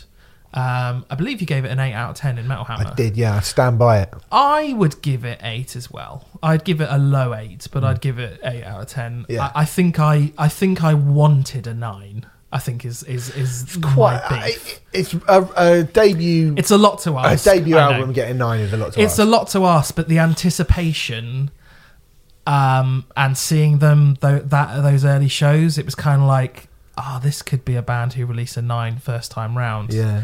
And then when you get that's kind of what I'm trying to say, and I feel a bit shitty saying that because I feel like I'm putting a downer on what is actually a very good record. Yeah, 8 out of 10 is fucking great. Which I think everyone should listen to, and it is great.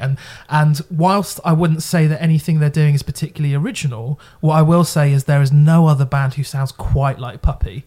It's the prism with which, it's the filter with which they put everything through. Exactly. I don't think I know any bands who use Eddie Van Halen guitar riffs and yet still remind me of Texas Is the Reason. Yeah. Yeah, exactly. Do you know what I mean? Like, that is not a thing. Yeah, like it's just not. And I think they kind of it's really, really well produced. It's expertly sequenced, as you mentioned earlier. Yes, I think the first half is better than the second. I do think the first half is better than the second half, but then I do think it ends on Demons, which is a fucking absolute rage. Last 2 tracks are fucking Handlebars is great as well. So it's good. I mean, it's not perfect. Yeah. It's 12 tracks. I would say 9 of them are good. I think that's fair. Yeah. 9 to 10. Yeah, 9 to 10 are good. And in amongst that 10, there are 4 or 5 absolute fucking all-time that you go, well, that ain't ever leaving their set. 4 albums down the line, I don't ever. Black Hole, Vengeance, Demons, Entombed, there's 4 straight away off this record where you just go, never take them out your set ever. Depends what they're going to do, I guess. It does depend what they're going to do. But all I'm saying is, if they carry on going down the road of writing songs like Vengeance, I think they're just going to be a really, really fucking brilliant rock band. I mean, they might not be as kind of weird and esoteric and as unpigeonholable, if that's a word, that they are now forever. But to me, this is a record that just proves how fucking good at writing songs they are. Yeah, I agree. I wonder, as you've been saying that, I think the thing that you were saying about them turning the rock up a little bit, I wonder if that's maybe where the sense of, and I want to emphasise, slight disappointment comes from, in that it isn't as expansive as the first 2 EPs would have led us to believe. And I guess they've turned that rock thing up because they've gone, no, this is what we are. And I guess on the second record, if they can... I don't want them to dial it down, but I would love to see them go into those other areas that I know they can do really well as well. Because I do think that sonically, throughout this record, stays in a relatively similar place. Yeah. There isn't... Let's put it this way. I'm not saying there needed to be, but there isn't a quote-unquote ballad on this record, like Arabella, for example. Now, I'm not saying that there must be a ballad on it, but I would have liked it to have gone to a few different places sonically, and for the most part, it's relatively the same sonically throughout. Yeah, I suppose that is. So that's just my kind of what I would do for album number 2. is explore those avenues a little bit more. This, however, is a great debut album. It's good. Yeah, it's a very, very good debut record. So there you go. So that is The Goat by Puppy, which is out right now, and you should definitely listen to it. Now, you don't like Puppy, you don't like Black Grape, you don't like Architect. I do like Puppy. Lord only knows what Renfrey's going to say about King 810. I do like Puppy. The rest I'll give you, but Puppy I like. So very much. King 810, Suicide Kings.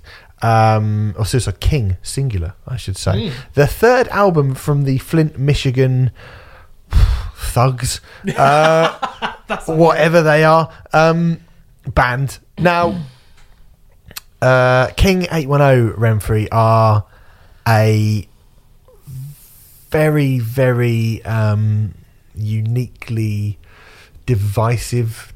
I don't even know if they are divisive. I think they're just disliked band.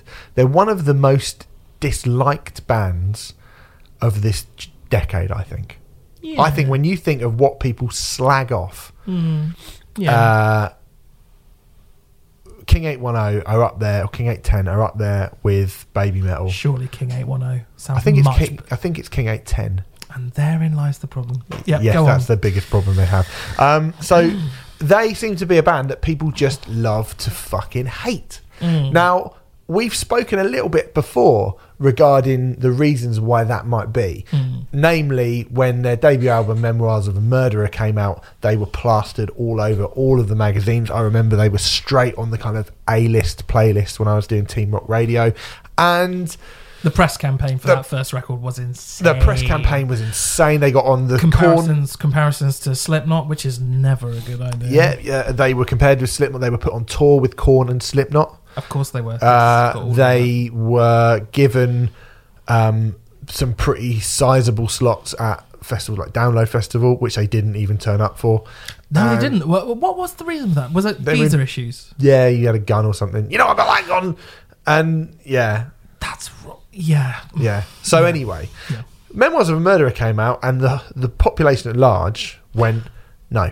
There was I think the other issue with Memoirs of a Murderer, to be fair, was those poetry tracks. Yeah. Now, listening back to that record, I don't think it's crap by any stretch of the imagination. I don't think it's completely without any sort of merit at all. And I think there are bits in it where I go, like, fair play for you for trying to do something a little bit different. But for the most part, I'm not massively into it, I have to say. Yes. And I was not alone in feeling like that. I think it's pretty dreadful. Right, okay, fair enough. And not dreadful, pretty dreadful. Right, okay. And I think, they ultimately, I feel like King 810 have kind of changed the way that the press operate around bands now, because you just don't really get that anymore. I think people got burnt. Like, I think everyone went, oh shit, wow, we can't just sell you what we want to sell you anymore. Like, you literally can turn around and go, nah, fuck off. And that didn't used to happen so much. But anyway, and it was something which sort of carried on to the second record, which is La Petite Morte, A Conversation with God. Or A Conversation with God, which I actually think is really good. I think it's better than the first. But it's definitely better than the first. Undoubtedly better than the first. I definitely think I was massively surprised by how good it was and how kind of different it was. But there was never any sort of suggestion that they were ever going to get the same breaks as they got first time, or anywhere near the amount of breaks that they got the first time. There was never any suggestion that people were going to go and give them a second chance. It just has not happened for them. So, bearing that in mind, and the fact that the last few times that they've come over sans guitarist. They appear to have left their record label. Yes, this is self-release. So this is a self-released album. Which I have to ask, is that through choice or I have no idea. Well, I mean, we don't know, but is that through choice, or is that because they were forced to? We have no idea. But they're a band who are in kind of, I guess, what I'm saying is, from the outside looking in, this album needs to do something for them, because they're starting to look like they're going to be just remembered as the butt of a joke or whatever. Do you know what I mean? So, Renfrey. Yes. Let's talk about Suicide King. Would you like to start? Okay. What do you make of this? It has to do all of those things. Shall I just answer that question bluntly? Will it do that? Yeah, of course. No, because it's far too confused and confuddled a record to do that. We were talking. I can't remember if we talked about this privately or on mic, but you said that it's a record very much of two halves, and I completely agree with that. Yeah. But not for exactly the same reasons, which we'll get into. I think the thing that a lot of people took against with King 810, and me included, I have to say, is this sort of po-faced sincerity with which they kind of present themselves and present their ideas. And then when you get to the nub of it, I certainly think lyrically there isn't all that much substance. So I found something quite. Have you seen the video for the first song from this record? Heartbeats. I haven't. No. It's a Super 8 footage of a man in a cabin in the woods who gets drugged by this strange demonic kind of figure, who then utters the album's first words, which are really weird. How can we give them something new that's serious but entertaining too? And then the video goes on to depict a bunch of people pissing on graves.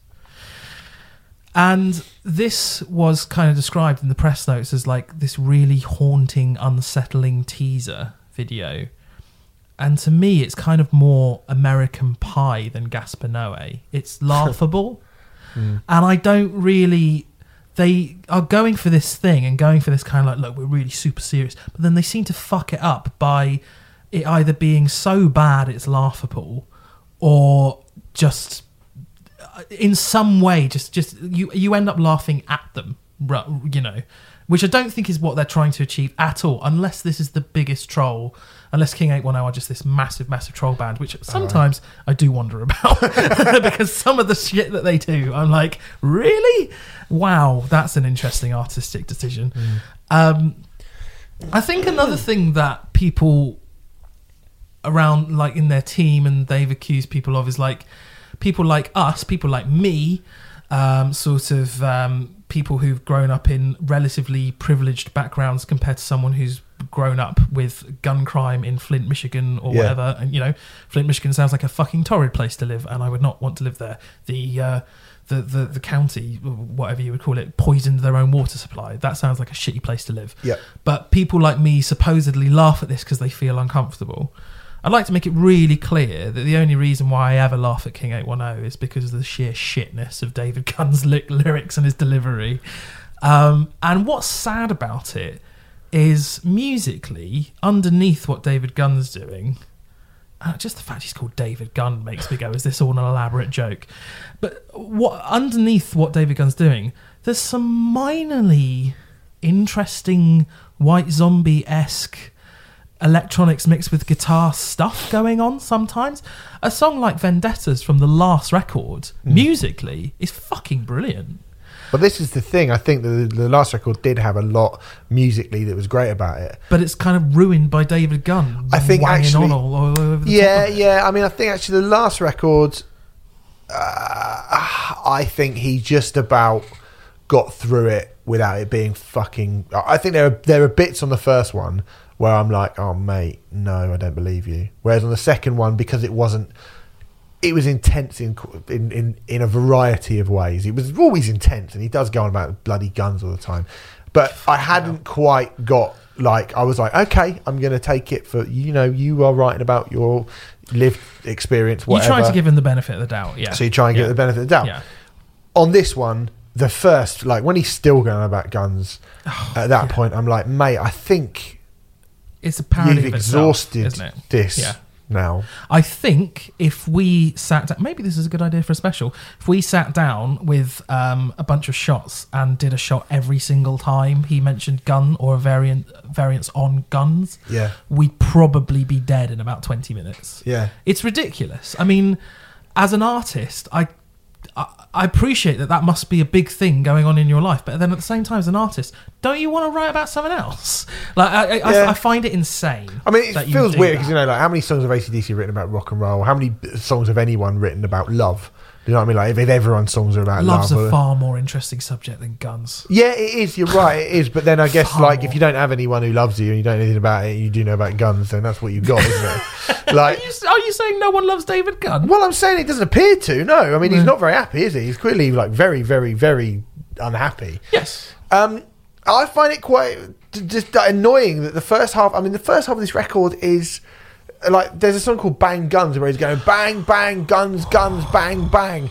And like you said, the last record, Vendetta, with that kind of white zombie, that sweat, and they had loads of actual kind of, you know, Public Enemy style hip hop like influence in there as well. Yeah. And I was like, great. That's musically, like, even you can drown him out if you're not liking it. There are other things to look at. But musically, sometimes it's really interesting. Sometimes it's really interesting. Whereas on this, the first half of it, I was like, you're just doing Korn on Untouchables, like Korn B-sides, and it's crap. I mean, the first half of this record is crap. It's fucking crap. It's the worst thing they've done. It's awful. That Bang Bang song, Bang Guns Boy, Bang Bang Guns Boy. I mean, that's the chorus. You sound like Lil Wayne. Do you know what I mean? Like, yeah. And then there's a really troubling line where he says, "I only touch hands with boys whose hands squeeze guns." It's like, what are you trying to do? That doesn't David? mean anything to me. It's fucking. It's laughable. It is laughably bad.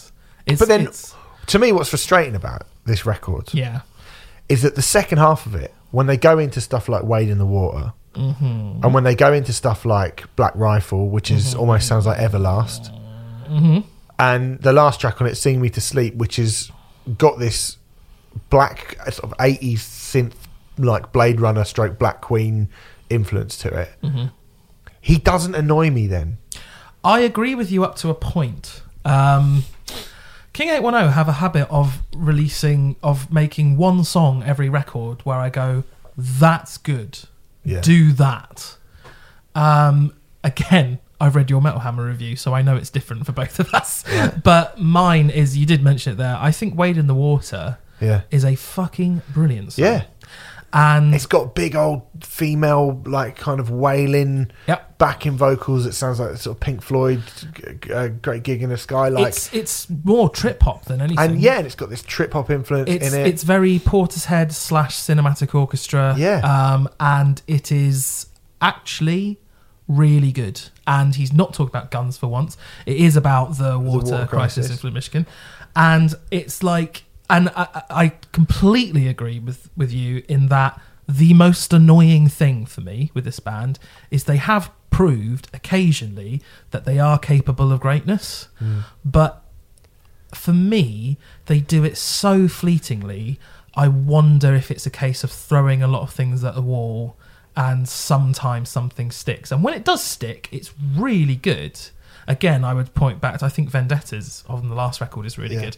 I think Wade in the Water on this record is fantastic. And actually, I'll go with you with the last song as well. Do you not like Black Rifle? That kind of Everlast, like, country outlaw thing? So he's going for the Tom Waits thing, right? It's kind of his version of the Wire, Tom Waits' version of the Wire... what the fuck is that song called? Theme tune. But I'm sure people will know. It is mainly, once again, it's mainly him shooting himself in the foot. With his just absolutely fucking awful lyrics and couplets. Got my black rifle, my baby and my Bible. I've been drug stealing and woman stealing. No, sorry, I've been drug dealing and woman stealing. But I mean, when you read it, shut up. Yeah, but I think his delivery's awful as well. I think it's awful. In the context of that song, which sounds like it's meant to be a kind of honky-tonk piano, grizzled old, like, Western thing, I think I can chalk that up to almost like playing a character.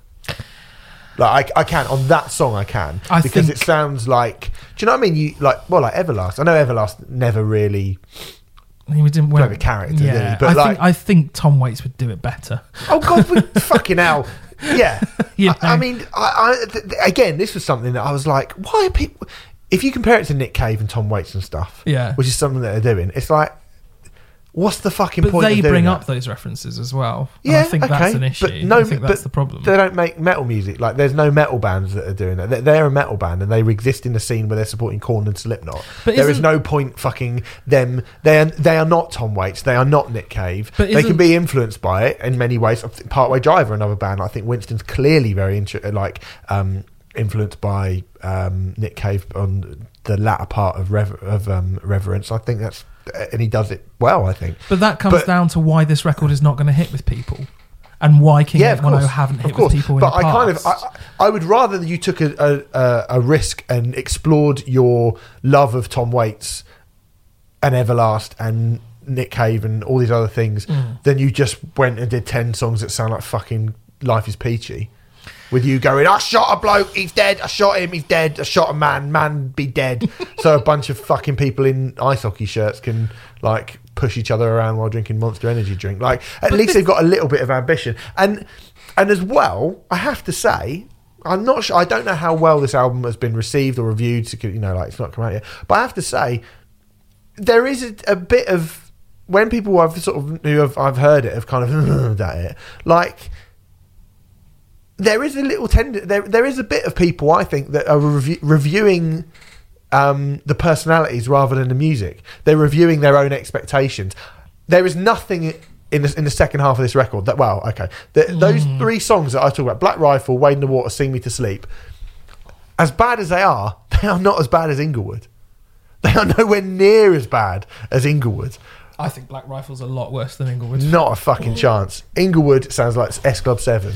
I mean, right? I don't know why. I don't think this band have anything to do with Fever 333, so I don't think... No, I don't, but I just think that, like, people will go, oh, that's kind of an interesting decision for 333 to do this, like, sort of pop song. And they'll make excuses for that song, whereas King 810...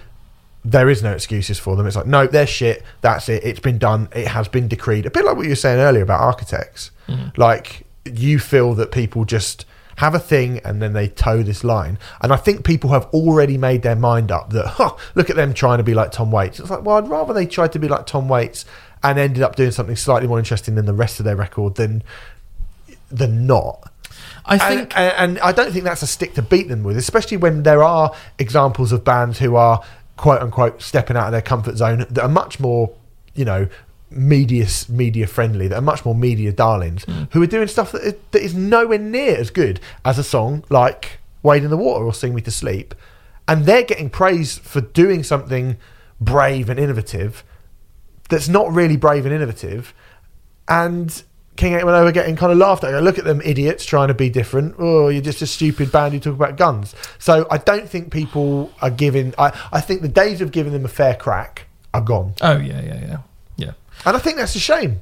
I do and I don't. I think they've built their own rod for their own backs. And I think the reason why people do that with King 810 is you're talking about personality. David Gunn's personality is so all over this record. And that's the main problem with it. Yeah. I think the Tom Waits comparison thing, it's kind of... just because you listen to I understand exactly what you're saying about bands being more ambitious, and for the most part I absolutely agree, and I definitely would rather that the second half of this album is what it is rather than a copy of the first half of the record, which would by far make it the worst album of the year. But I think just because you've heard Tom Waits and Nick Cave, it doesn't mean you can do it well. And I think the Black Rifle song is a good example of that. And when you have music that stripped back, the lyrics have to be good. Yeah, that's true. They have to be good. Yeah. And David Gunn seems to think that he's some kind of poet laureate, but he's so... I mean, he is clawfinger levels of bad at times. Oh, definitely, yeah. And I think it's him. What makes it also laughable is he puts himself in this position where no one would put themselves in that position unless they thought that what they were saying was really profound and amazing. Like, mix-wise, and they mixed this record, so we can only blame them for this. He is so front and center and everything. Yeah, he really this is the thing. You even if you wanted to try and zone him out, you can't with this record. It's fucking impossible because he is right there. He is centrally right there because he thinks that what he has to say is really profound and really intelligent, and it's just not. And I think the closest it gets to that is the Wade in the Water. Wade in the Water. I do genuinely. I listen to Wade in the Water, but this is the thing. Rather than me going brilliant, a great song, I go, why can't you do this all the not? I mean, I don't want them to do that sonically all the time, but the fact that they're capable of doing that, just frustrates me. Weird band. Fucking weird band. Weird band. I mean, so yeah. I really, really don't like the album at all, I have to say. I think it's really quite poor, but I understand exactly, and I fair enough what you're saying about bands trying something different. I mean, I think that actually, half of it is interesting, and definitely half of it is interesting. Half of it is rubbish, and half of it is interesting, and some of the interesting stuff is really very good. It is just like I mean, particularly when you're talking about Black Rifle, I listen to that like listening to somebody playing a character. Like I was listening to it in the same way as you listen to Johnny Cash. Now, again, I'm not comparing him to Johnny Cash. I'm not going to compare him and say like, oh, he's like Nick Cave or he's like this or he's like that. But I listen to it in that way, and I think you get more enjoyment out of listening to it that way. It's very, very difficult to try and listen to him as a character when it's all over some clunky new metal riffs. I think it'd be much easier for me to listen to him as a character if he had written other songs that had good lyrics. Yeah. So that I knew that he was doing that as a choice. But because every other song that he's ever written has had god awful lyrics, some of the worst in metal, and that is quite a thing to say because metal's not known for having great lyrics. I think I don't have the faith that is a choice. I think I go, you're not playing a character there, are you? You're just rubbish. So that's... But yes, fair enough. Anyway, Suicide King by King 818 is out now. I think they've blown it. Yeah. Sorry, lads. I think they have. Anyway, our final release. His memoirs are coming out as well soon, aren't they? And I was wondering if we should review those because they're being self-released as well. No, you're right. A.A. Williams, self-titled EP from a London-based lady out on... a London-based lady? Well, she's based in London. It's not inaccurate. She's a lady. No, yeah. If it was on her Wikipedia page... But it's someone who... There's not a lot of information about A.A. Williams. All we know is this EP's out. It's self-titled. It's 4 tracks. It's out on Holy Raw, sign of good quality. Yep. And let's just be upfront about it. It's fucking really good. It's really, really good. Amazing. Very good. This is... and I'm talking about albums that are out as you listen to this, 25th of January 2019. This is the best release of 2019. Ooh. And I'm stating it as a fact. It's in... I think you might be right. Let's start by saying, what's a typical Holy Raw band, Steve? You're an expert in this. Conjurer. Can you describe to me the sound of a typical Holy Raw band, please? A very heavy, very technically proficient, interesting, quite savage, quite involved, very eclectic band who just want to make a fuckload of noise. Yep, usually in the metal spectrum or hardcore, or metal, hardcore, punk, like extreme metal. This is not that at all. Not at all. No. This is more... I mean, we seem to go to her a lot, but I am going to say Emma Ruth Rundle style. That's the one. I think there's a lot of Cat Power in it. I think there's a lot of PJ Harvey. I think there's a lot of OK Computer era Radiohead in it. There is a bit, yeah. It is very dark, somber, elegiac, ethereal, elegant, beautiful, alluring, somber singer-songwriter music. It is, I guess.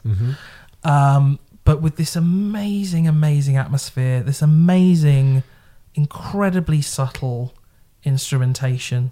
Sometimes so subtle. Yeah, it's so quiet. The whole record or the whole EP feels like pin drop quiet. And I just really admire the bravery of an artist to come out on their debut release and go, you're going to have to put everything down and listen to me. Yeah, exactly. Do you know what I mean? That is so cool. That is so cool. Yeah. I'm not going to be your background music. Yeah, exactly. Yeah. She forces you to listen to her by using as low the volume as she possibly could. Yeah. And that makes you lean in and actually turn it up. And then you hear all these tiny intricacies and stuff. I've had this record, shout out Justine Jones, fucking legend at Hurley Raw and employed to serve front woman. Justine sent this to me at the end of October. Woman. Who I love and respect deeply. Yeah. Justine sent this to me at the end of October last year, and I have not stopped playing it. I think it is a fucking masterpiece. It's very good. And considering this is a debut EP as well, and I'm so pleased that, you know, I did this Holy Raw chat, which came out as a special a few weeks ago, where we acknowledged that Holy Raw are far more. I think what you said in terms of typical Holy Raw band is absolutely on the money, but they are a far more diverse label than people give them credit for. Yep. But I love the fact that they are now going into this, because this is, even for them, quite a bold, brave step, I think. If you disagree, Alex, you can always contact us. But, you know, I think that's a fair thing to say. Uh-huh. And the fact that they've jumped in with jumped into these murky waters with an artist of such high quality is just brilliant. Like, it's so... I mean, I think this is obviously, we're comparing, you know, one EP to an artist with 3 albums and being in tons of other bands, but I think quality-wise, it's on a level with sort of Emma Ruth Rundle stuff and things like that. Yeah, really. I mean, well, I tell you, I can't say who it is that I'm comparing it to, but I was sent quite a big name, similar artist of a much higher profile than this at the same time as I got this, and this is so far ahead, leagues ahead of someone who is getting lots of great exposure, and is being talked up, and, you know, and fairly deservedly so in some, you know, but comparatively is not. This is way ahead. Fucking brilliant. I mean, the last song, Belong, is unbelievable. It's 6.5 minutes long. It is just the sort of song that stops you dead in your tracks. It's like, and it feels like it's over before it's even started, because and that to be able to condense 6.5 minutes into, like, it's like it always feels like a magic trick when bands do that. Yeah. Do you know what I mean? You just go like, is that over already? I thought it was 6.5 minutes long. Oh, well, fucking hell. I felt like it was on for like 30 seconds. And it's because, like you say, I mean, we had a little bit of a disagreement about the Mono record last week, which I was like, I can't really feel where the changes are happening. Whereas this, again, it changes really slowly, but by the end of it, I do feel like you're listening to almost like a completely different song. And that would be the sort of comparison I made. Yeah, I think this is great. Well, I'm glad you chose that song. I mean, I think all 4 songs. Yeah, all 4 songs are really great. Yeah. Brilliant. But Belong, there was something that I noticed a couple of weeks ago, and as I say, I've been listening to this record for the last 3 or 4 months. So probably on my 50th listen, I would wager. I really like this EP. Yeah. Right at the end, there's some instrumentation. You really have to turn it up to hear it, and it's basically just sounds like it's like barely perceptible static, basically, that is used as a kind of instrument, and that would and you don't even really notice it as a listener the first few times you listen to it. You may not ever notice it as a listener, but what it does subconsciously is it gives you this sense of unease. Yeah. And that's the kind of genius sound manipulation that Trent Reznor would use. It is. And we're talking about an artist doing this on their debut EP. Yeah. It's really fucking exciting. Very impressive. I think she's absolutely amazing. And if this imagine if this is the worst thing she ever does. Yeah, or just vanishes into a sea. Or does a Stephen Hill? That's what you'd prefer, isn't it? No. I was going to say, if this becomes kind of irrelevant to her back catalogue. Do you know what I mean? Possibly. You know, some people go like, I've never even heard the debut EP. Like, just think like 15 years down the line, she might have 9 albums out. Yeah. I mean, I hope so. I think she's absolutely amazing, and I absolutely adore it, as you can probably figure. Yeah. You like it very, very much, adore it. Really good. Really, you're really right. good. It's the best thing that we've reviewed so far this year, without any question. Yeah. It's brilliant, and you have to listen to it. It's only 20 minutes of your life, but it will become way more than 20 minutes of your life, because you'll just keep repeating it over and over and over and over again. Nothing about guns, though. Nothing about guns. Which is a bit of a shame. But apart from that, I would suggest you go and listen to A.A. Williams' self-titled debut EP, which is out right now on Holy Raw Records. Right, that's it. We'll see you next week. We'll be back. Aren't we? You and I? Yeah, we'll be talking about the Bring Me the Horizon album, which is out now. But they don't care about rock people. Karan got it. Yeah. And we will be reviewing Fucked Up. Live. Yes. Mastodon Live. You will be. Yeah. Yes. Again, I was going to go, can't go now.